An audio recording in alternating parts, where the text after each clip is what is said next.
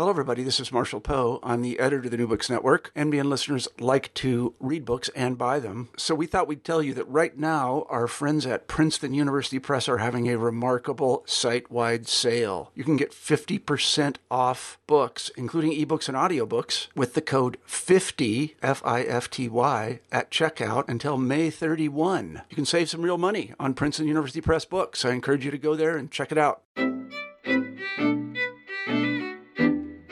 Welcome back to New Books in Gender Studies. I am the co-host of the channel, Lillian Barger. This is a special edition in collaboration with the Society for U.S.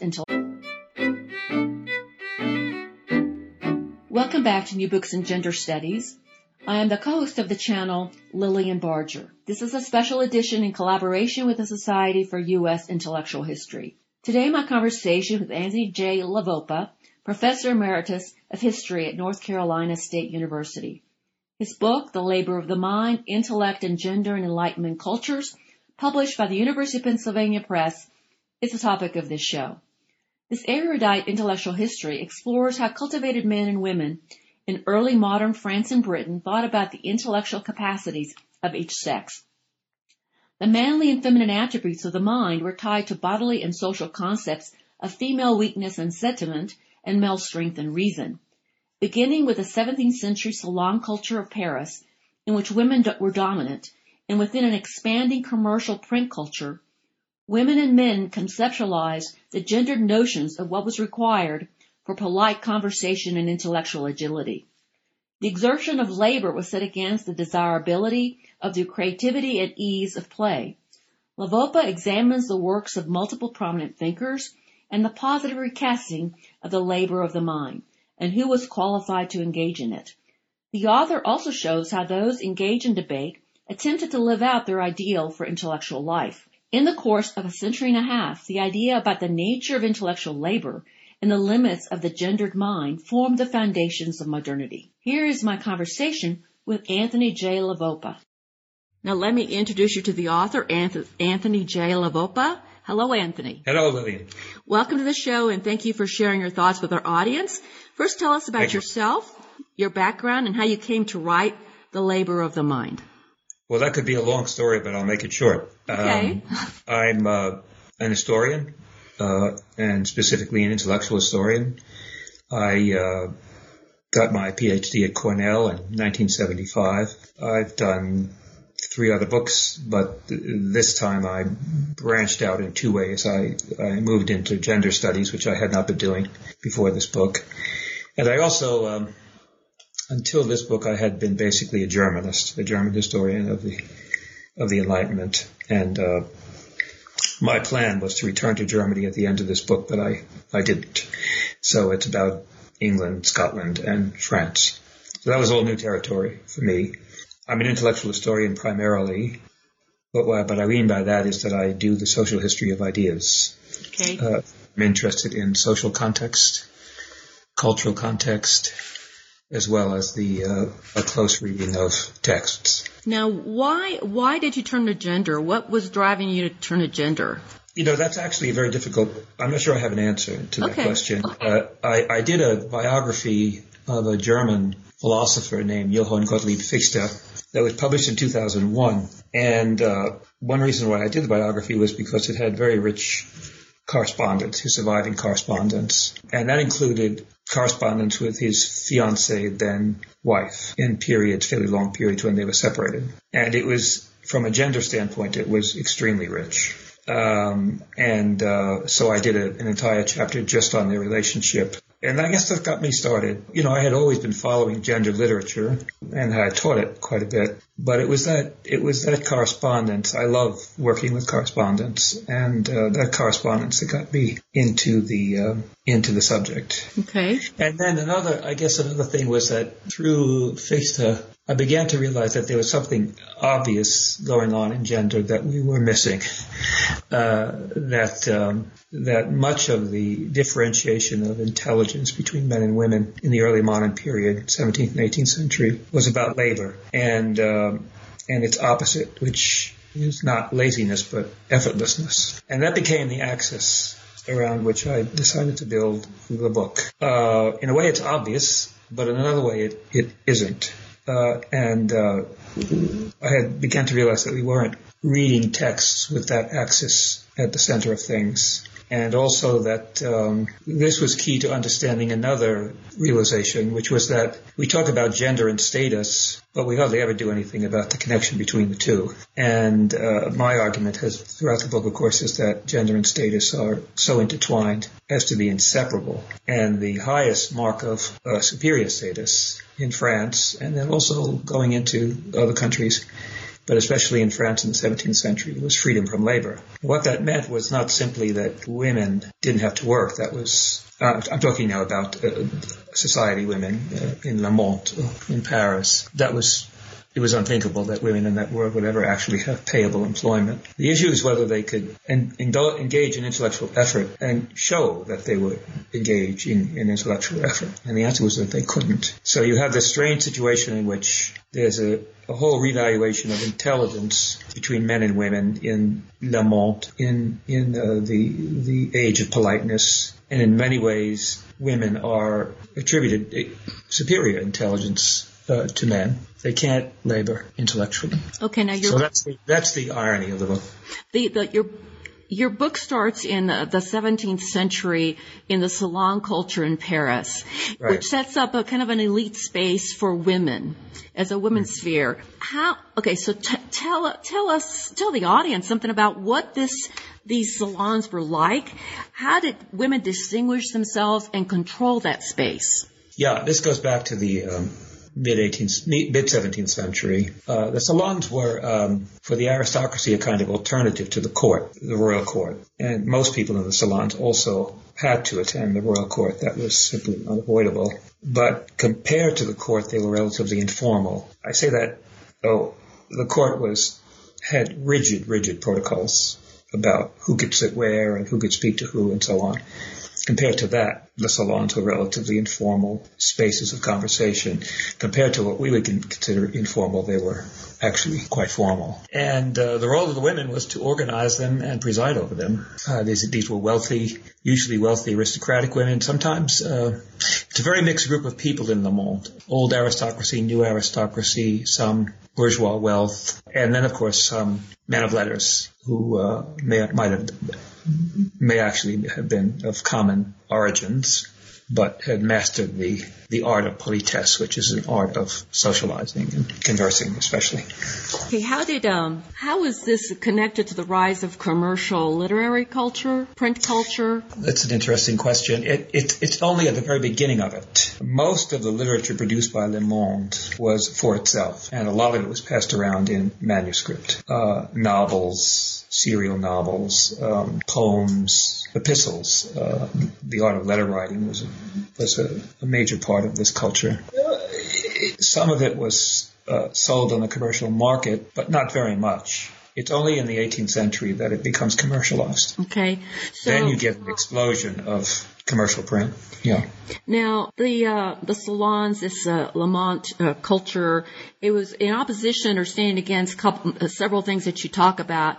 The debauchery of the court. Apparently, there was a lot of, I don't know exactly what that means, but there was also the court itself, scholastic pedantry, and religious dogma. There was a lot of of fossilized, very rigid norms of knowledge of what was how knowledge was to be produced, and so it was sort of an opposition against that, because apparently there was there is no possibility for women to enter into those areas that were so closed. The debauchery, the court had its debauchery. The court had a public side and a secret side. You surrounded the king during the day and did his will, and again there were these rigid. They had nothing to do with debauchery. In fact, Louis XIV was quite straight-laced. But then in the evenings, who knows what would happen. The greatest form of debauchery was actually gambling at night, in private rooms at Versailles. But from the point of view of the salons, the debauchery was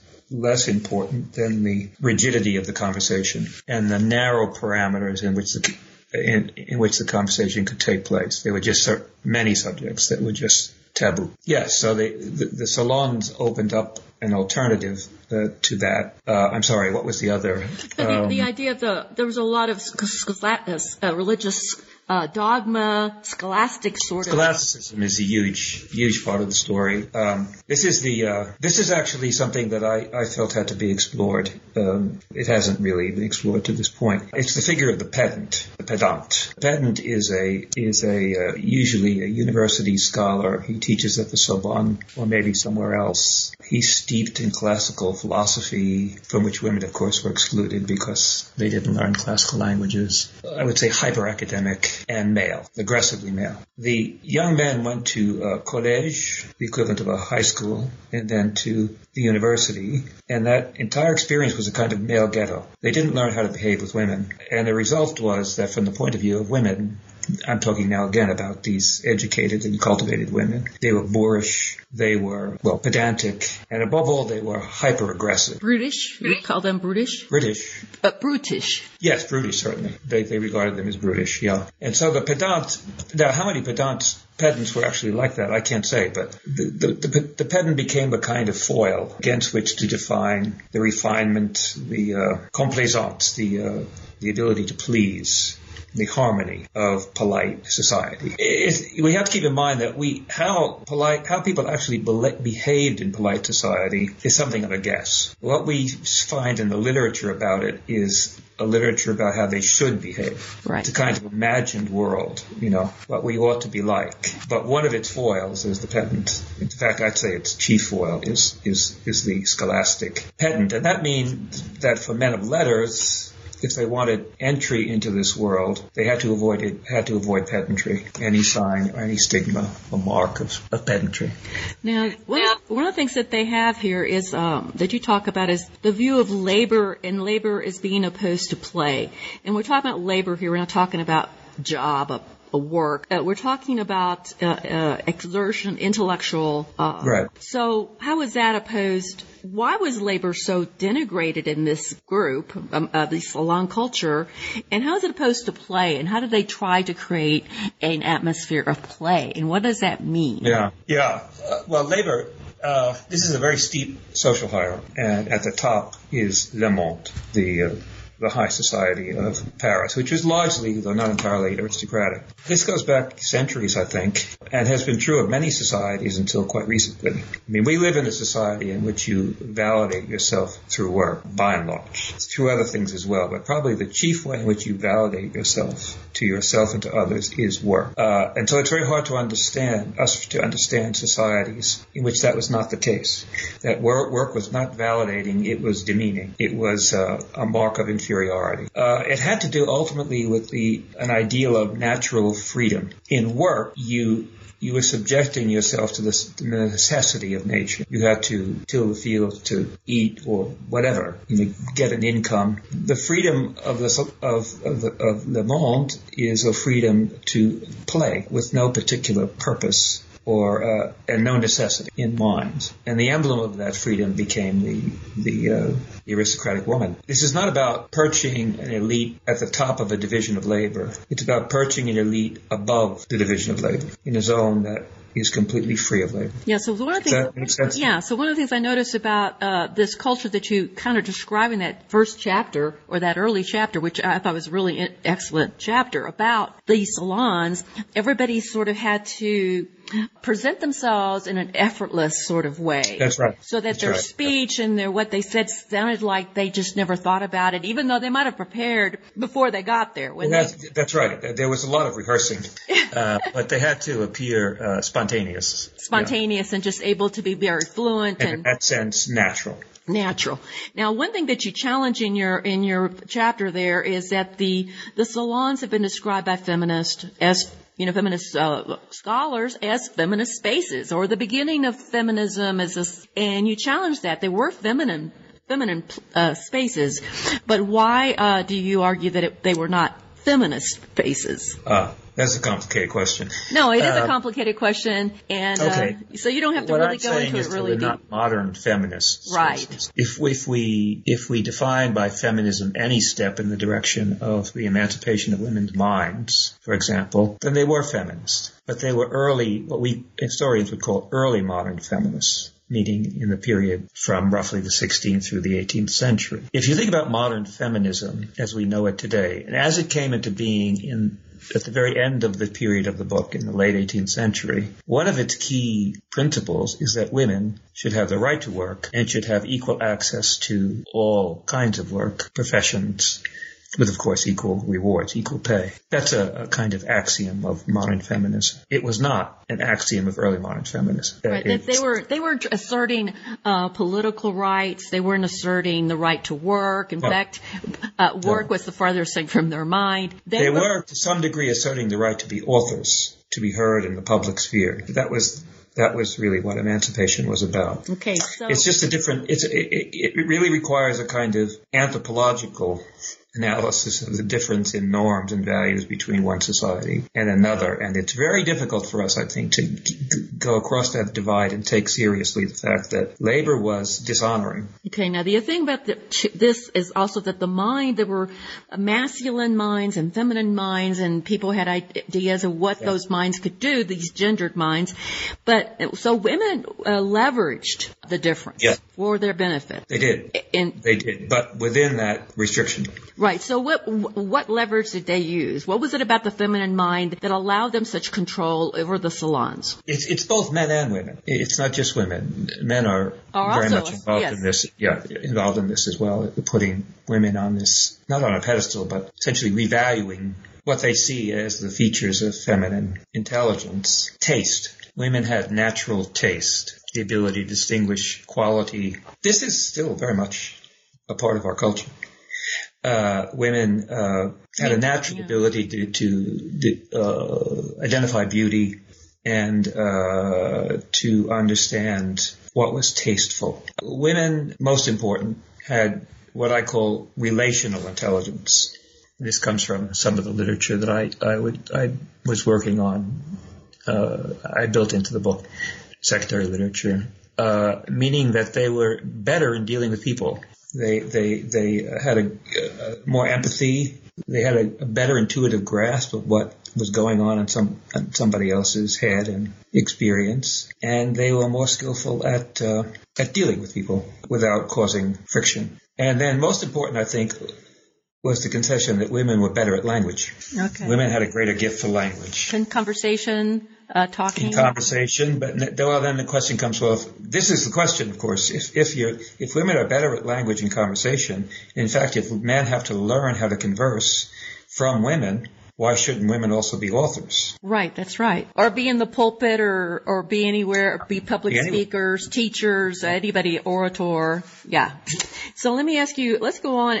Now, this culture develops, and all of a sudden you have, the rest of the book is about how different thinkers, men and women, view the space, the salon space, this culture, and some of them negatively and didn't like it for a lot of reasons. Some of them thought it was really good. Some of them took some elements of the salon culture and expounded on it and started opening up spaces beyond the salons to women. So let's first talk about Delabar. Okay. Oh, well, Delabar. He basically had some radical ideas about foundations for women's equality, and he combined what you're saying is he combined Cartesian theory of knowledge with what he observed in the salon culture to come up with some... or what he read about the salon culture. Okay. It's not clear that he actually... Paulin Delabar was from a fairly affluent family in the legal bureaucracy, but he was not from a prominent family, and I think it's unlikely that he ever would have gained entrance to a salon. These were very highly exclusive. Right. You had to be invited. Oh gosh, yes. But he read, the literature about the salons, and from there he constructed an ideal he took the ideal of women we've been talking about and transferred it. He's an extraordinary character because he is a modern feminist. In the first book he wrote on the equality of the two sexes, he makes a flat out argument that women should have the same access to every kind of employment that men do, including the military and government positions, you name it. There's no limit. It was and it all was based on Descartes' philosophy, from which he took the principle that the mind has no sex. Right, and that's where he's the one that sort of coined that idea, right? Yeah. Okay. But the thing that I'm trying to do is show, yes, that's true, and it's extraordinary that he did it. It was quite radical. But look at the next book he wrote, which is on the education of women, and you see that he retreats. And he retreats precisely because the kind of labor he's advocating for women is the farthest thing from their minds. They don't. Not appealing to them. It's not appealing. It's not thinkable to them.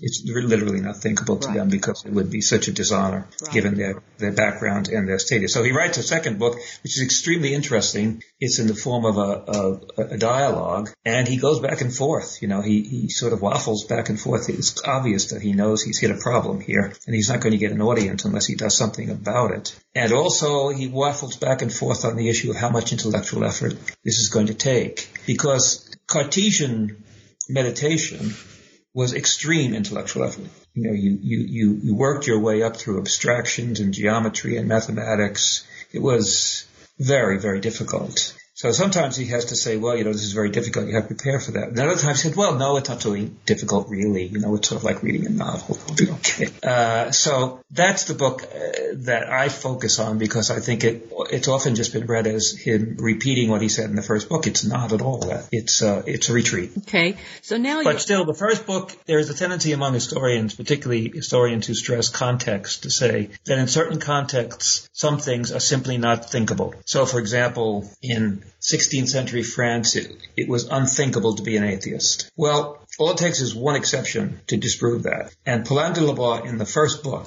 is an exception. He thought the unthinkable. Okay. So he's an figure. Yeah. So we don't know very much about him, unfortunately. But he tended to have a what I would say a positive response to the salons. He was. Oh, absolutely. He made the salon woman his ideal. Yes. Oh, yes.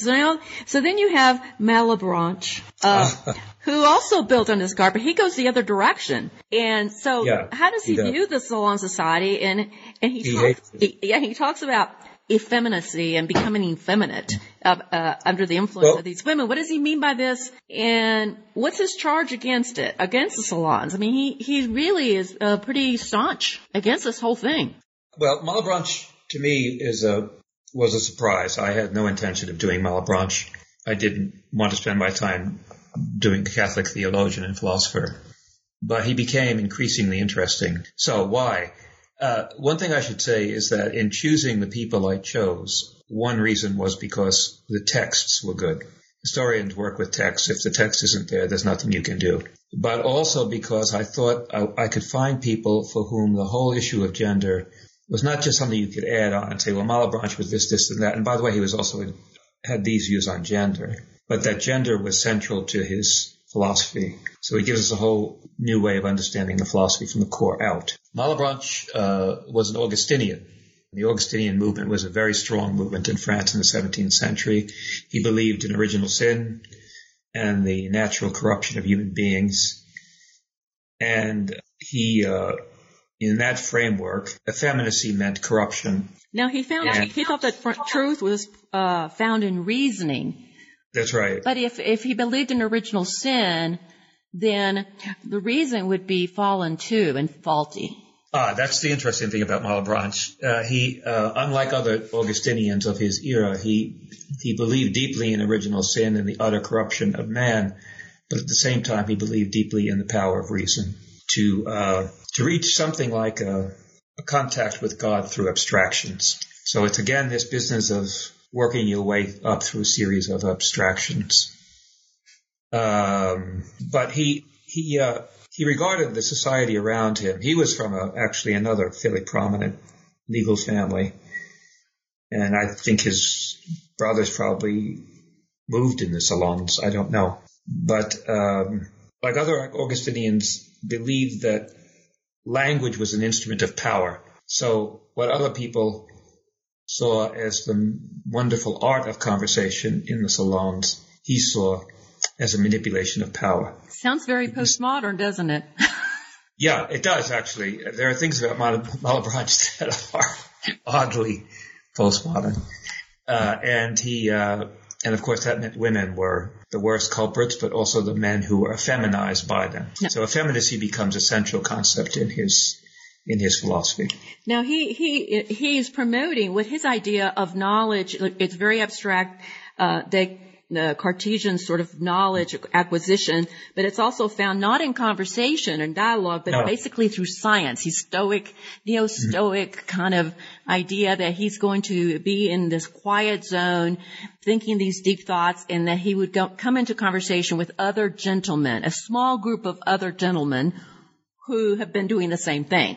I think we're confusing two people. Okay. Perhaps. Okay. One is Malebranche, and the other is Shaftesbury. Oh, that's right. That's right.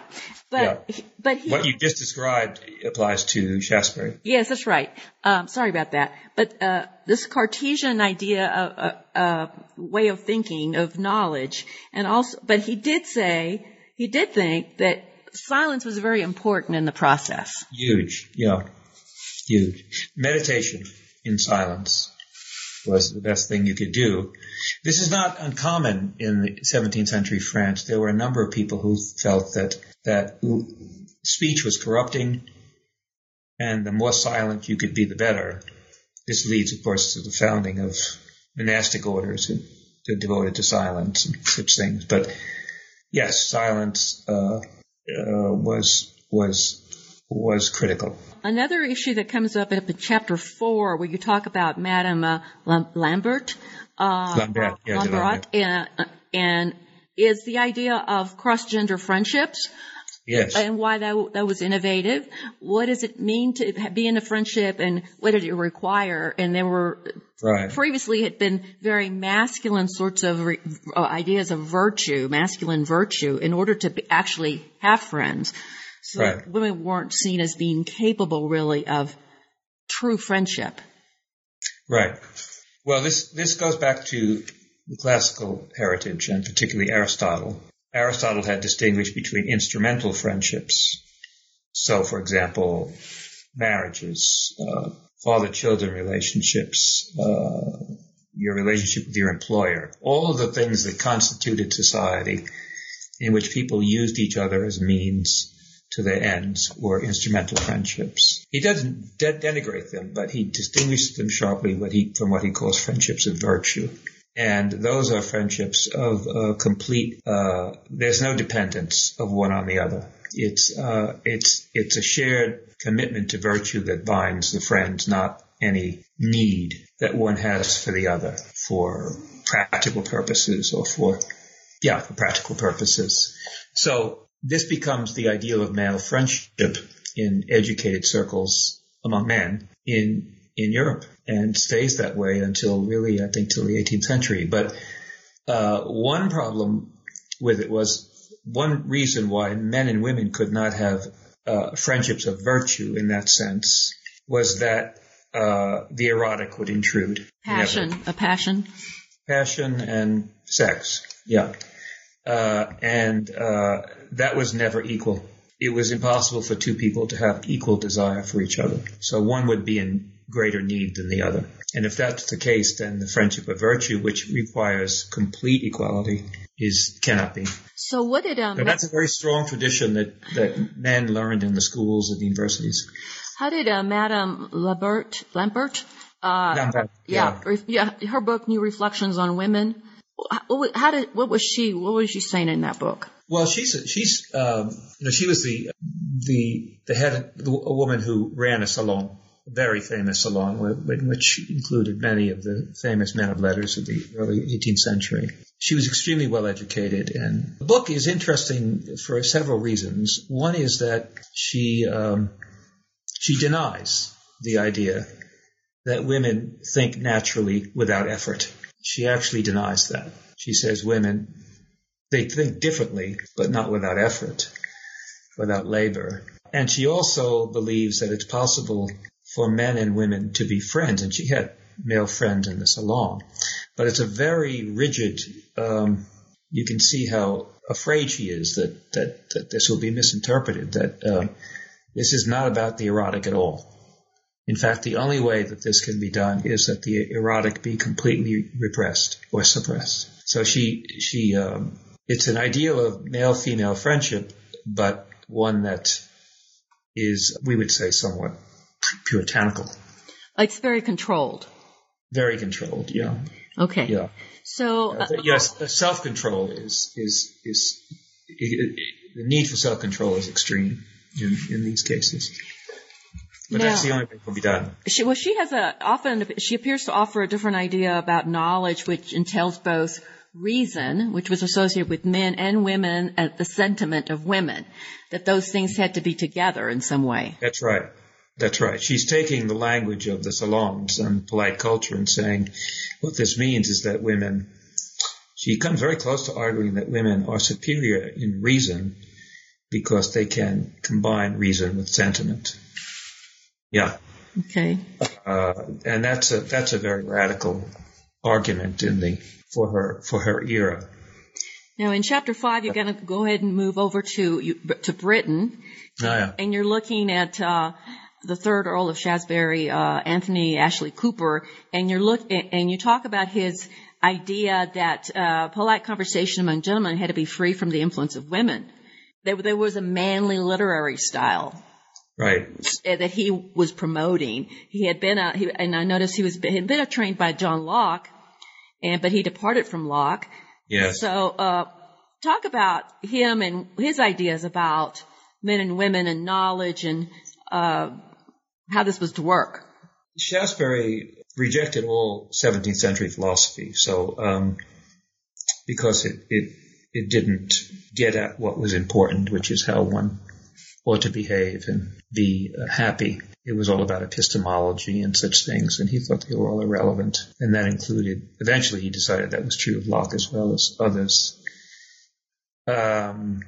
Shaftesbury comes out of a political tradition called civic humanism, which is a Republican tradition, although it doesn't necessarily mean you have to have a republic, literally.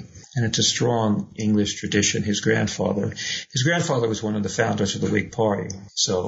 And he inherited that position as one of the leaders of the Whigs. So he had heavy political responsibilities, and he believed deeply in something called English liberty, which he contrasted with the slavery of the French. But to him, liberty required argument. And one of the things about politeness, as it was imported from France, is that it actually banned argument. Argument was unpleasant. It was not polite. One person won and the other person lost. He wanted men to get together in what he called manly politeness and argue things through and come to a conclusion. And he felt that was absolutely essential for English liberty to be exercised. He's talking, of course, mostly about gentlemen, not common people. But it was essential for liberty to be exercised in England. And he wrote a series of essays in which he experimented with this kind of conversation in essays as dialogues. So the thing about it that I noticed too about him is that he had a problem with the commercial print culture that was exploding. Yeah. He did that. Now you're beginning to see the explosion of commercial print culture. This is right. And first decade or so of the 18th century. He thought there was something really wrong with popular literature and this explosion. And what was the fundamental problem with this popular? He felt that what had happened to polite literature is that it had been commercialized. And by being commercialized, it had been corrupted because now you were pandering to a public rather than speaking your mind and being forthright. And so since you were pandering to a public and always trying to please, that made you effeminate. And that made this kind of literature effeminate. That's something we probably should have talked about earlier. The key mission of women in polite culture was to please, as opposed to, let's say, judging. That's why you don't argue. That's why you don't argue. Right. But he didn't think that was a very efficient way to get to knowledge. You had to hash things out. You had to hash things out, and only men could do that. Right. Okay. Because women were by disposition pleasers. women were by disposition pleasers, and all of this is encased within his commitment to Stoicism. Here's where the Stoicism comes in. Okay. Shaftesbury was not just a neo-Stoic, he was a Stoic, a modern Stoic. And probably the most fascinating text I've ever worked with is something called the Aschemata, which is the Greek for exercises, which are the Stoic exercises he did regularly. About 300 printed pages. It's quite an extraordinary document in which he goes through all the steps of Stoic meditation. But also includes a lot of personal stuff about his own life and his relationship to his friends and so on and so forth. But you can't understand Shaftesbury unless you realize that he was a practicing Stoic. And part of the thing with the popular literature or popular print culture was that he really believed that you had to be indifferent to reputation and you had to be detached from what people thought of you. That's right. And going out in public and publishing things, you're pandering, you care about the critics and what they say about you. And then, on the other hand, the next chapter you're talking about David Hume, he's quite different. Yeah, he's quite different. He's trying to figure out how to have a popular audience, while doing, good thinking. Yeah. And he's trying to, he has a problem with patronage. He doesn't want to be a sellout. But he also understands that in order for him to reach a broader audience, which could allow him to actually, support himself without patronage. Yeah, which he did. Yes, he had to straddle these two different things, which is one of the things that was interesting to me when I put these two people together. It seems like Shaftesbury and Hume. Talk about this. They were different, and their sort of dispositions are still with us today. Because you still have, you have scholars today who just want to talk to other scholars. They want to be in a study, and they want to do their work and talk to other scholars. And then you've got other scholars who are going, no, we've got to go talk to the public. And there's a real divide among academics about should we be talking to the public and what is the cost of talking to the public if you have to water down your thoughts and ideas in order to be understood. Right. So that tradition seems to still be with us. This is still well. I would correct with Shaftesbury. It wasn't really scholars talking with scholars. No, I understand. It was gentlemen talking with gentlemen. Learned men. Yeah, he had the same image of the pedant as other people. Okay. But gentlemen friends who were not learned in the scholarly sense, but cultivated. Right. Those were his audience. Because he thought they were the natural ruling class of England in the constitutional monarchy. Hume is a fascinating figure. Yes, I think there's a wonderful new biography of Hume by James Harris, which discusses all of these things. And he shows that, after writing an extremely complex, almost incomprehensible treatise as a young man, he then goes into polite writing, essays, and so on. And oftentimes that's been thought to mean that he dumbed down things for a popular audience. But Harris shows that he didn't dumb down things. He put them in new ways, in a polite language, but he did not dumb them down, and nor did he retreat from his radicalism on several issues, including religious issues. But he was very well aware that to be a polite author who could make a living, he had to have women readers. You've reached that point this is now the 1740s, in which women are middle class and aristocratic women are a large presence in the reading market, the reading public. They're reading novels, they're reading all sorts of things, and they're reading essays, and they're reading histories. And Hume actually made the bulk of his money from a 6-volume history of England that was written with women as well as men in mind. Yeah, I thought that was a very interesting chapter. Also, sure. I'm glad. It was really good. So there's a lot of other things in your book that are so interesting that we don't have time to go into. So what I want to do is just give you a few minutes here to talk about a little bit of what you hope that this book will do, or what you think people will take away from this book, because it was very unusual, a very unusual approach to gender in intellectual history? Well, there are a number of things. First of all, how to practice intellectual history. I believe that to do intellectual history as a socially informed history, you have to see how people exchanged ideas in social relationships, whether they be friendships or whatever they might be. And that requires a kind of research that most intellectual historians just don't do. Well, what you do is, I notice that just about all these thinkers, you actually place them within relationships, and then you talk about those relationships. Like, for instance, Leonard Thomas and Suzanne Necker. Suzanne Necker, yeah. So it becomes partly a study of friendship. Right. And you also talk about, in Hume, you give an example of how he was trying to live out his ideas in his relationships. So, that's right. Which I think is I think it's a really good approach. Thank you. So then there are other things. Part of it is within the field of gender studies, the point that you cannot study gender in isolation. It has to be one of several dimensions of things. And in this case, the other dimension is status, or in the words of the early modern period, honor, distinctions of honor. So I tried to demonstrate that. It's often talked about, but it's almost never done. Is that interchangeable with the idea of sort of a relations of hierarchy? Yeah, absolutely. Okay. Yeah. Okay. Then there are larger things. Really, one of the main, if the book has a lesson, but I'd say it has two lessons. They're not new. One is beware of nature.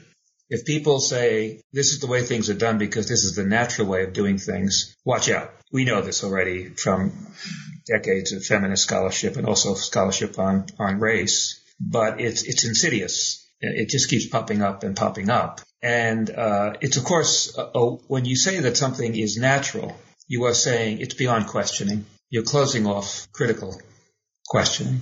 And that's the way gender discourse has worked for centuries.